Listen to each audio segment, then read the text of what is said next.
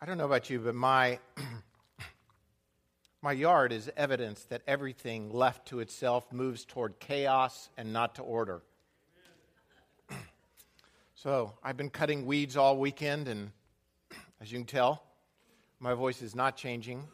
It is part of the weed experience of trying to claim back the kingdom of my yard.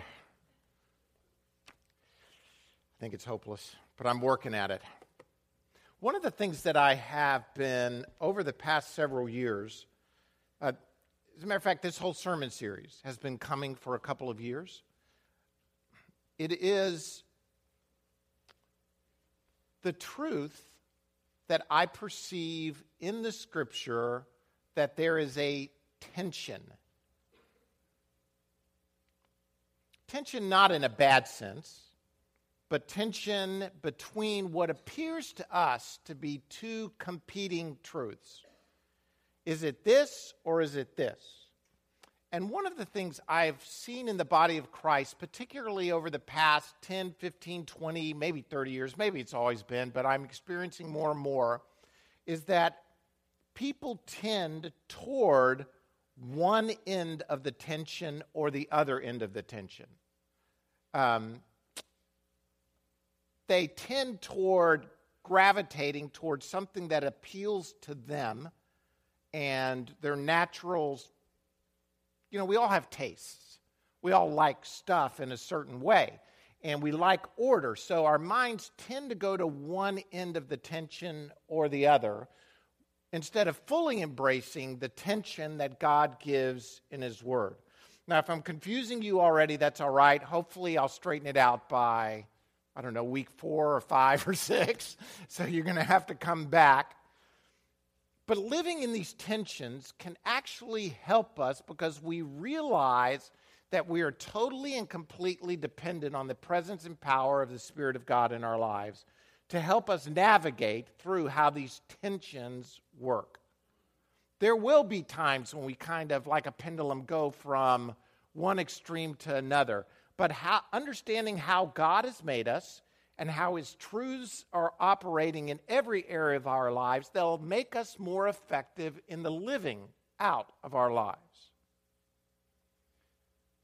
One of the things that I think we should come to grips with is that as a result of the fall of man, as a result of sin, chaos still is present in our world. As a matter of fact, much like my yard, anything left unattended moves toward what? Order or chaos? It moves toward chaos. Everything without some sort of outside intervention moves toward chaos, not toward order. A house requires maintenance. A garden has to be tended. A yard has to be watered and the weeds removed. Christ came to reverse the curse of the chaos of sin. That's one of the things He came to do was, as a result of the fall of man, chaos began to prevail. Now, I'm not going to back all the way up to preach on chaos, but in Genesis 1, God spoke, He hovered over the deep, and He brought order into chaos, right? Because that's what happens when God comes. Order comes into chaos. Sin opened the door back to chaos into our world. And as a result, we've been battling chaos ever since. But wherever God's rule prevails, He brings order out of chaos. When Jesus came preaching that the kingdom of God is here, He is saying the door to chaos and sin is being closed. The tension that we feel is that we realize that the kingdom of God is here, and yet we're still battling chaos. We're still battling this tendency toward sin and the fall and the depravity of man and the world around us. Why is that? Because God's kingdom and presence is here and has been released, but we also realize that there's a not yet to it all. The kingdom is here, but it has not been fully unveiled and realized. And that'll only happen when Christ returns and a new heaven and a new earth is here. We've talked about this on several points, but we live in the already, that God has brought his kingdom through Christ, and the not yet. It hasn't been fully realized. And so we have this constant tension in this world of the already and the not yet. It's a tension that we live with because we realize we can pray for people to be healed, but not everybody is healed. Why are some people healed and other people are not healed? Already, not yet. We experience the presence of God, but it's not, we understand in faith that we have it all the time, but it's not like we live it out every day. Why? Already, not yet. We have these competing tensions in our lives that we operate in.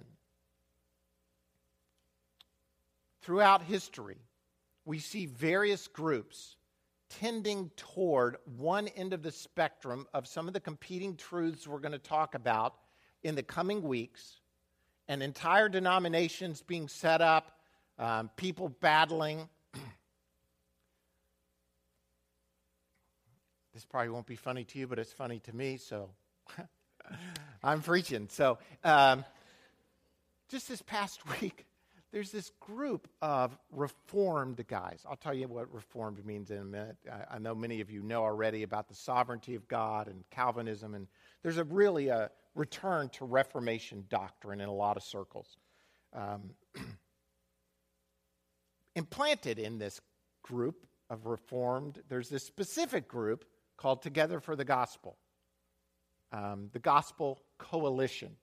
Well, the Together for the Gospel Coalition just kicked out a guy because he was preaching about grace and sanctification. They just asked him to remove his blog. And it cracked me up that here's this unbelievably narrow focus of one group of a coalition that kicks out a guy because he starts teaching about grace. I thought it was hysterical. I guess it's one of those. That's the way we do, though. We get so specific in our battling on one corner of the market of truth that then somebody says, wow, it's partly cloudy today. No, it is partly sunny. You're out. I mean, that's how specific we become, rather than embracing the tensions of the truth that God has given us. Look at some of these in the Bible. Let me just run through a couple of them, if you're wondering what it is that I'm kind of referring to. In John 15:16, Jesus said, "You did not choose me, but I chose you and appointed you to go and bear fruit that would last." Who chose us? Yet in Romans 10:9 it says that if you confess with your mouth Jesus is Lord and believe in your heart that God raised him from the dead, you will be saved. So, is it God's choosing or my yesing? Philippians 2:12 talks about attention even unto itself. Therefore, my dear friends, continue to work out your salvation with fear and trembling, for it is God who works in you to will and to act according to his good purpose. So am I working or is God working? One place in 1 Corinthians, Paul says, For who has known the mind of the Lord that we may instruct him, but we have the mind of Christ. We can't instruct God in his mind, but he's given us his mind. You with me? Then yet Peter says, therefore, prepare your minds for action. Be self-controlled. Set your hope fully on the grace to be given when Jesus Christ is revealed. I mean, these are just some of the competing truths we see between God's part, our part. Here's a whole list of them. I just listed some out for you to kind of get a taste of what we're talking about. We have peace, yet we're to strive for peace. We have been saved, yet are to work out our salvation with fear and trembling. We have been given rest, yet are to labor to enter that rest. We know the love of Christ, yet this love surpasses our knowledge. We have died to sin, yet must continue to flee from it. We have all knowledge, yet are to increase in knowing him. We have joy, yet are commanded to rejoice. We have been set free, yet are slaves. I could go on and on with what appear to be competing truths in God's Word. Is God's Word schizophrenic? I mean, that's the way to some people it appears. I believe rather than being schizophrenic, it is necessary for us to live and to walk out who we are to travel through this life.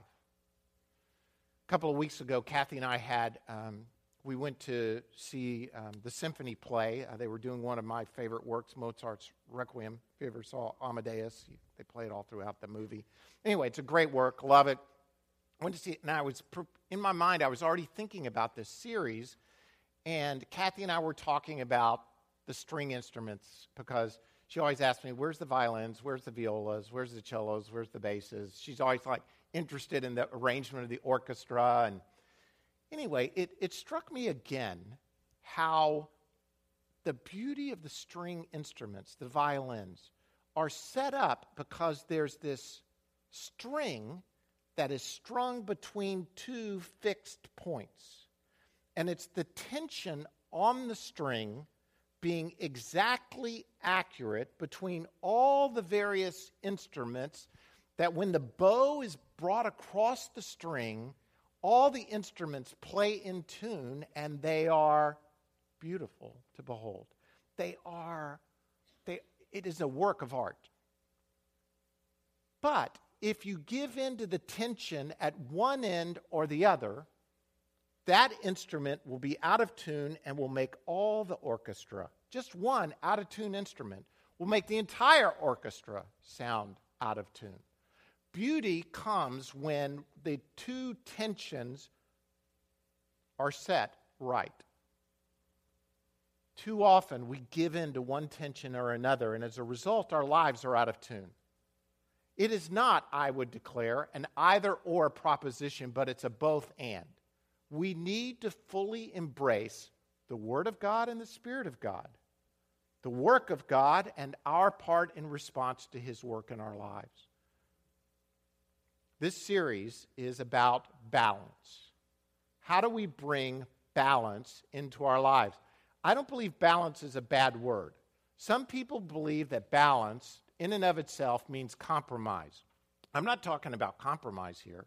I'm talking about a realization that God's Word is really strong, really powerful, and we either fully embrace everything He says or we're going to be out of tune. One definition for balance is this: to keep or put something in a steady position so that it does not, what? Fall. We want to bring balance into our lives. Today I want to talk about hanging in the balance. And this to me is really fundamental. How do we come to grips with grace, faith, and works? Is it by works? Is it by faith? Is it by grace?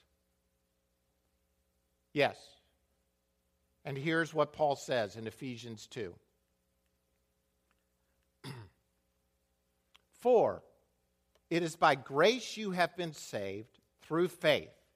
And this, not from yourselves, it is the gift of God, not by works, so that no one can boast. By the way, when I read most grace books, that's exactly where they stop. But he goes on and says, for you are God's workmanship, created in Christ Jesus to do good works, which God prepared in advance for us to do. The body of Christ is basically divided into two groups. Those who emphasize grace, what God does, and those who emphasize faith, defining it as what we do. Many ways we can argue this tension in a bad way between Calvinism and Arminianism, but I want to talk to you about how do we fully embrace the tensions of God's Word. And here's my challenge. I don't want this to become so theological or esoteric that we don't realize this affects us every day. How you go out in this world and live your life will depend upon how you answer these questions and whether you fully embrace everything that God has. So let's kind of travel through this together, what Paul is saying in Ephesians. First point is this: Grace is a gift from God. Grace is a gift from God. He says it right there in Ephesians 2:8. For it is by grace you have been saved through faith, this not from yourselves. It is the gift of God. He gives it to us freely. We didn't do anything to deserve it. We don't earn it. It is God's unmerited favor. Unmerited means you didn't do anything to merit it. You didn't do anything to deserve it. He has given it to you. Grace is favor given to someone who actually deserves the opposite. Now, by the way, most of us think we're neutral, right? Okay, I don't really deserve God's grace, but it's not that I deserve the opposite either. It's not that I really deserve punishment. It's not that I deserve hell. I think of myself more as neutral, right? I mean, most of us, we are so deceived that we think that we can just operate in a neutral position. Actually, grace, when given, is given to a person who deserves the opposite, and we all deserve the opposite. All have sinned and fall short of God's glory, for the wages of sin is death. That's really what we all deserve. That's the proper payment for what we deserve. But God, rich in grace and mercy, has gifted us with grace. I know that Les Mis has been done a lot lately in the book by Victor Hugo, but it's still, to me, one of the most powerful stories of grace that I've ever seen in literature, because you have this guy, Jean Valjean, who was a criminal, put in prison, we think wrongly, because he stole a loaf of bread. We feel like, and this is the way we operate in our own minds, if you steal a loaf of bread because you're hungry and your family's hungry, then it's justified, right? Rather than seeing sin as sin, and that's the way he viewed it. I really didn't deserve this, and the punishment doesn't deserve the crime. From our perspective, doesn't suit the crime, but nonetheless, he's put in prison. He escapes from prison. He's fleeing from the bad guy, and who's actually one of the good guys, but he's legal. Anyway, it gets complicated. I know you've seen the story. He flees to a bishop's house, who was a priest, now a bishop, and this bishop shows him incredible kindness, taking him in. He knows he's a criminal of some sort. He's fleeing, but takes him in, feeds him, bathes him, gives him food. During the middle of the night, Jean Valjean, again justifying in his own head, why is this, though it's a simple place, it has some ornaments from the church, he steals them and flees in the night. And then he is caught by the police, and he lies to the police and says to them, hey, the priest gave them to me. The police haul them back to the bishop's house, to the priest's house. And again, one of my favorite scenes in all of literature, they ask, did you give him this stuff? Did you? He says, you gave it to him, but it looks like he stole it. And the priest basically says, he didn't steal these things. They were gifts to him from me. And oh, by the way, you forgot the candlesticks. And he takes these very expensive candlesticks off the pedestal and gives them. At that moment in the book, Valjean realizes that he could either receive the grace and the gift and lose control of his own life, or he could hold on to control of his own life, refuse the grace, and stay in self-righteousness. In his heart, he says, maybe I shouldn't take this. I can pay my own way. I don't need anybody's grace.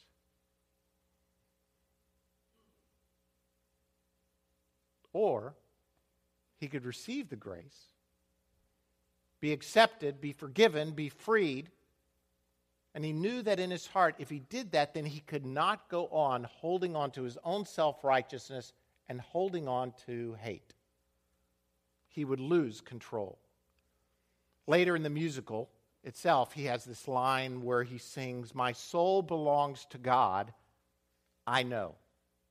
I made that bargain long ago. Real grace, when it's received, is transforming. Real grace, when it's offered, by the way, is threatening. Why is it threatening? Because it means that I lose control. I relinquish control of my life to the one who's offering me grace. To really receive grace always is a cataclysmic change in our lives. If you've not seen this change in your life, then I would contend you've never really received grace.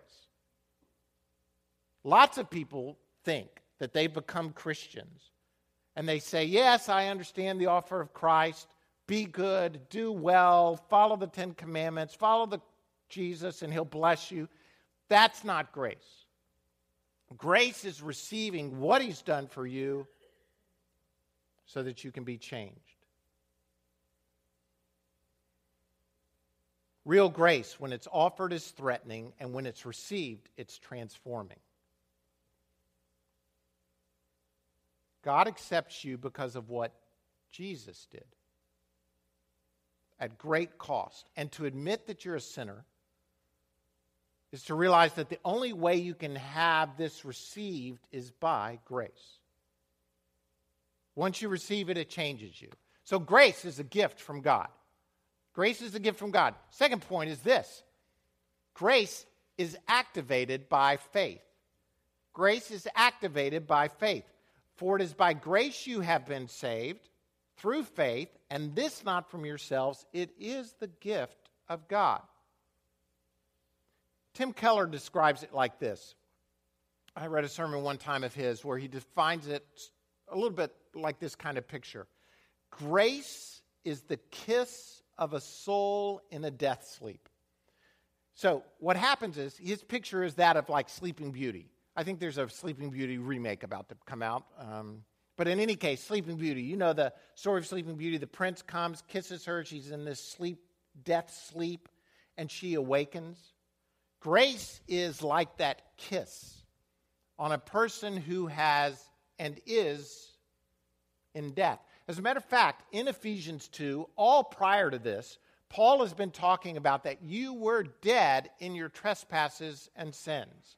But God has made us alive through grace, through Jesus. So we were dead, and grace kisses us, and we wake up, and we suddenly have a choice. Do I grab grace around the neck, or do I not? The picture here Paul is giving is that grace wakes us up, but activated in our lives, grace comes by faith. We have to receive in faith what God has done for us. We see faith at work in our lives. It's an awakening that comes through grace that then is received by faith.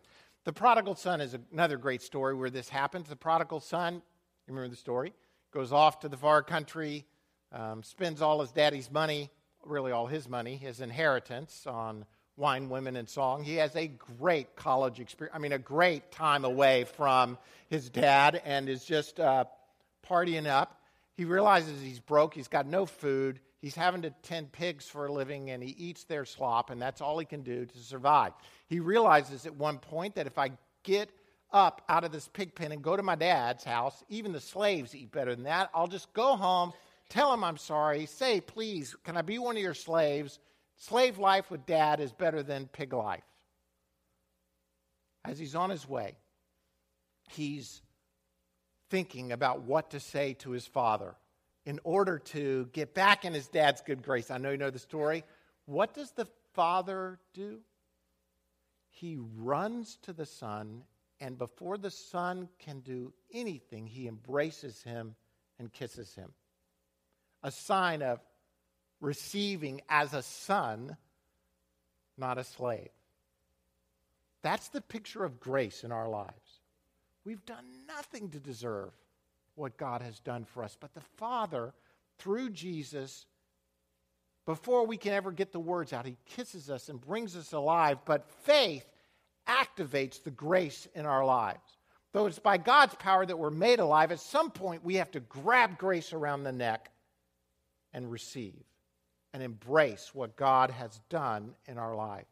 Take the faith you have, which is always a gift of grace, and exercise it, and more grace will come. It's a remarkable opening in our lives that as we operate within faith, as faith activates grace, it actually activates more grace, which activates more faith, which continually should see us growing in our relationship with God. Wherever you are this morning, I want to encourage you to commit yourselves to wherever you are. Receive the grace God has given you and walk it out in faith. Third point is this. Faith results in, I don't know what has happened to my PowerPoint here. Obviously a slight change in font sizes. Faith results in, but does not come by works. By works. Ephesians 2, 8 and 9 says, "For it is by grace you have been saved through faith. And this not from yourselves, it's a gift of God, not by works, so that no one can boast. For we are God's workmanship, created in Christ Jesus to do good works which God prepared in advance for us to do." Here's the picture. Grace is a gift of God that's activated by faith, which in turn results in good works. So what is it? Is it grace or works? Yes. Yes, it is what God is doing in our lives. People who say works don't matter a flip have not walked fully in the grace and faith of God, because what Paul is saying is God's grace that kisses you, activated by faith. Now what are you? I am God's workmanship, created in advance to do good works. Works do not lead to grace, but works result from grace. The Bible, I believe, teaches us that you cannot kid yourself. Grace, if it's really there, leads to faith. Faith, if it's really there, leads to work. It leads to a change in life. It leads to us doing something for God as a result and response. Now, here's the two things I think Paul is saying. For those of you who may be reacting already to the whole idea of works and saying it's all about grace, it's not about works. Here's what Paul says, and this is really, really, really important. Being, you could write this down, being precedes doing. Being precedes doing. Grace, faith, now do works? No, he says faith, grace, faith, workmanship. I am God's workmanship. This is who you are. Being precedes doing. It's not the opposite way. It's not doing precedes being. You may be saying, well, that's a lot of hooey. I really am not sure what you're saying. What I'm saying is this. We live in a culture where there's this thought process that says existence precedes essence. In other words, it's a existentialist view. This is what John Paul Sartre is saying. I think I'm digging the hole deeper rather than getting it out of it. But here's what he says. You're like nothing. I mean, you're nothing. If you want to be something, then do something. If you want to become somebody, then you got to do stuff to become somebody. And you are like a blank slate in many ways. And what you need to determine is who you're going to be, and you're going to be who you are by doing something to get there. Are you with me? And we, in America, we've received this. We believe this. If you want to be somebody, then you have to work hard and do something in order to be. So for us, in our mindset, for most of us, whether we know it or not, doing precedes being. But in God's economy, being comes before doing. In other words, if I were to say to you, you need to be compassionate. You need to be compassionate.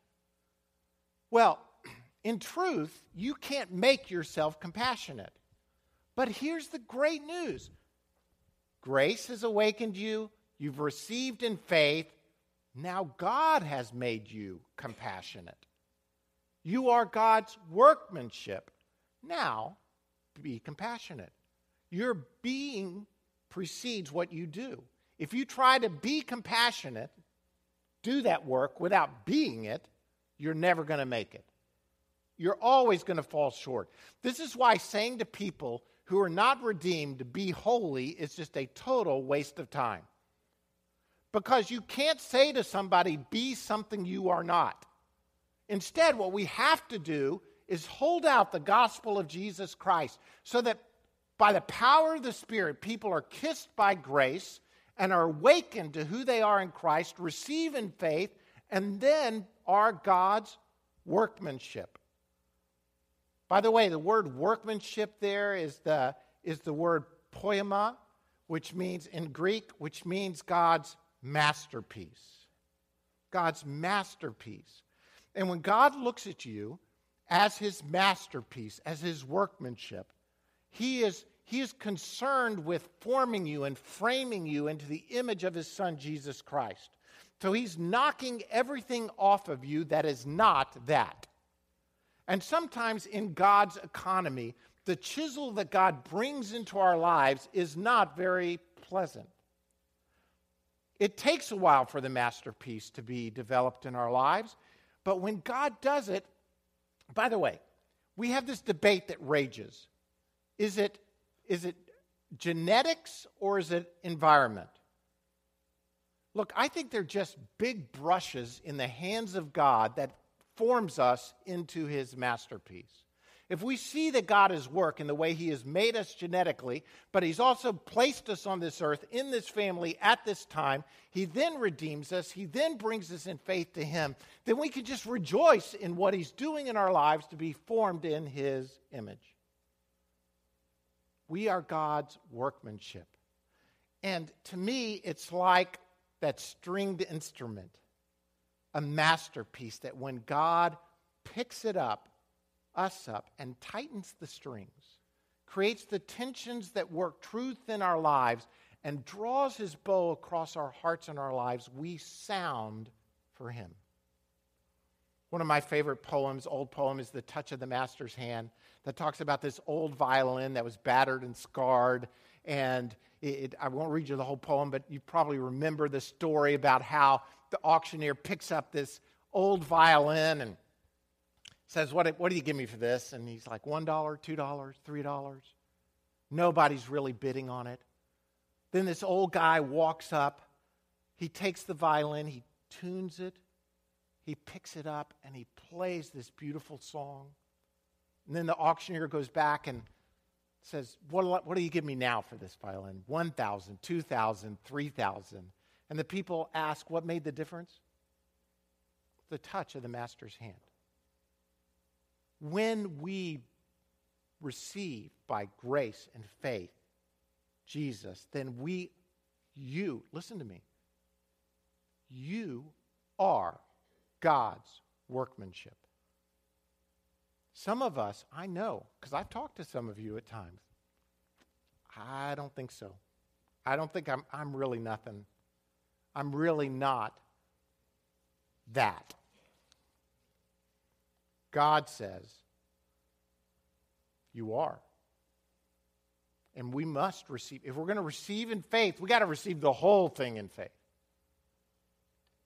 C.S. Lewis, in The Problem with Pain, The Problem of Pain, says this, and it's a little complicated quote, but I know we're all good with it. He says this, you asked for a loving God, you have one. The great spirit you so likely invoked, the Lord, he calls it the Lord of terrible aspect, is present. Not a senile benevolence that drowsily wishes you to be happy in your own way. Not the cold philanthropy of a conscientious magistrate, nor the care of a host who feels responsible for the comfort of his guests. This is the loving God we asked for, that we've received, but the consuming fire himself.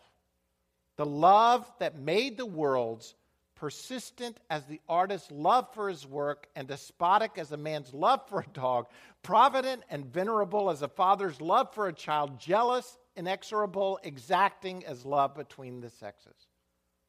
What is he saying? We serve a jealous, loving God who brings the fire of his presence into our lives and will do anything to bring us unto himself and into his likeness. Don't be afraid of that kind of loving God in our lives. Because through grace and faith, we're his workmanship, and he has designed us then to do what? Be unplayed and sit in the closet? Take ourselves off the shelf?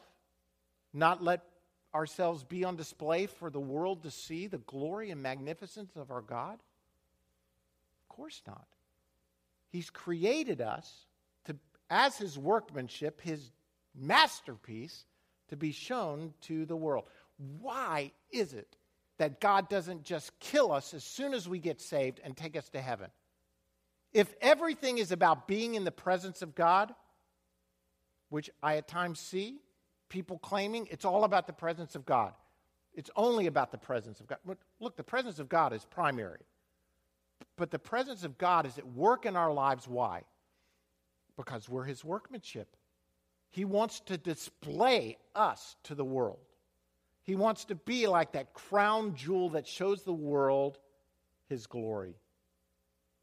The church is so much more. We are so much more. Sin is just a form of insanity. Insanity is being out of touch with reality. If you're insane, you're not in touch with reality. Here's the challenge for us. What is real to you? What is real to you? Is the reality that you are God's workmanship? If so, and you're a Christian, why are you so hopeless? Why are you so discouraged? Why are you so bored? You say, Pastor, well, you're not in touch with reality. You don't know my life. You don't know my circumstances. We've all got bad circumstances. We've all got rough lives. Some on the spectrum may be rougher than others. But is what's real what God says about you or about what's going on in your circumstances? Where is real?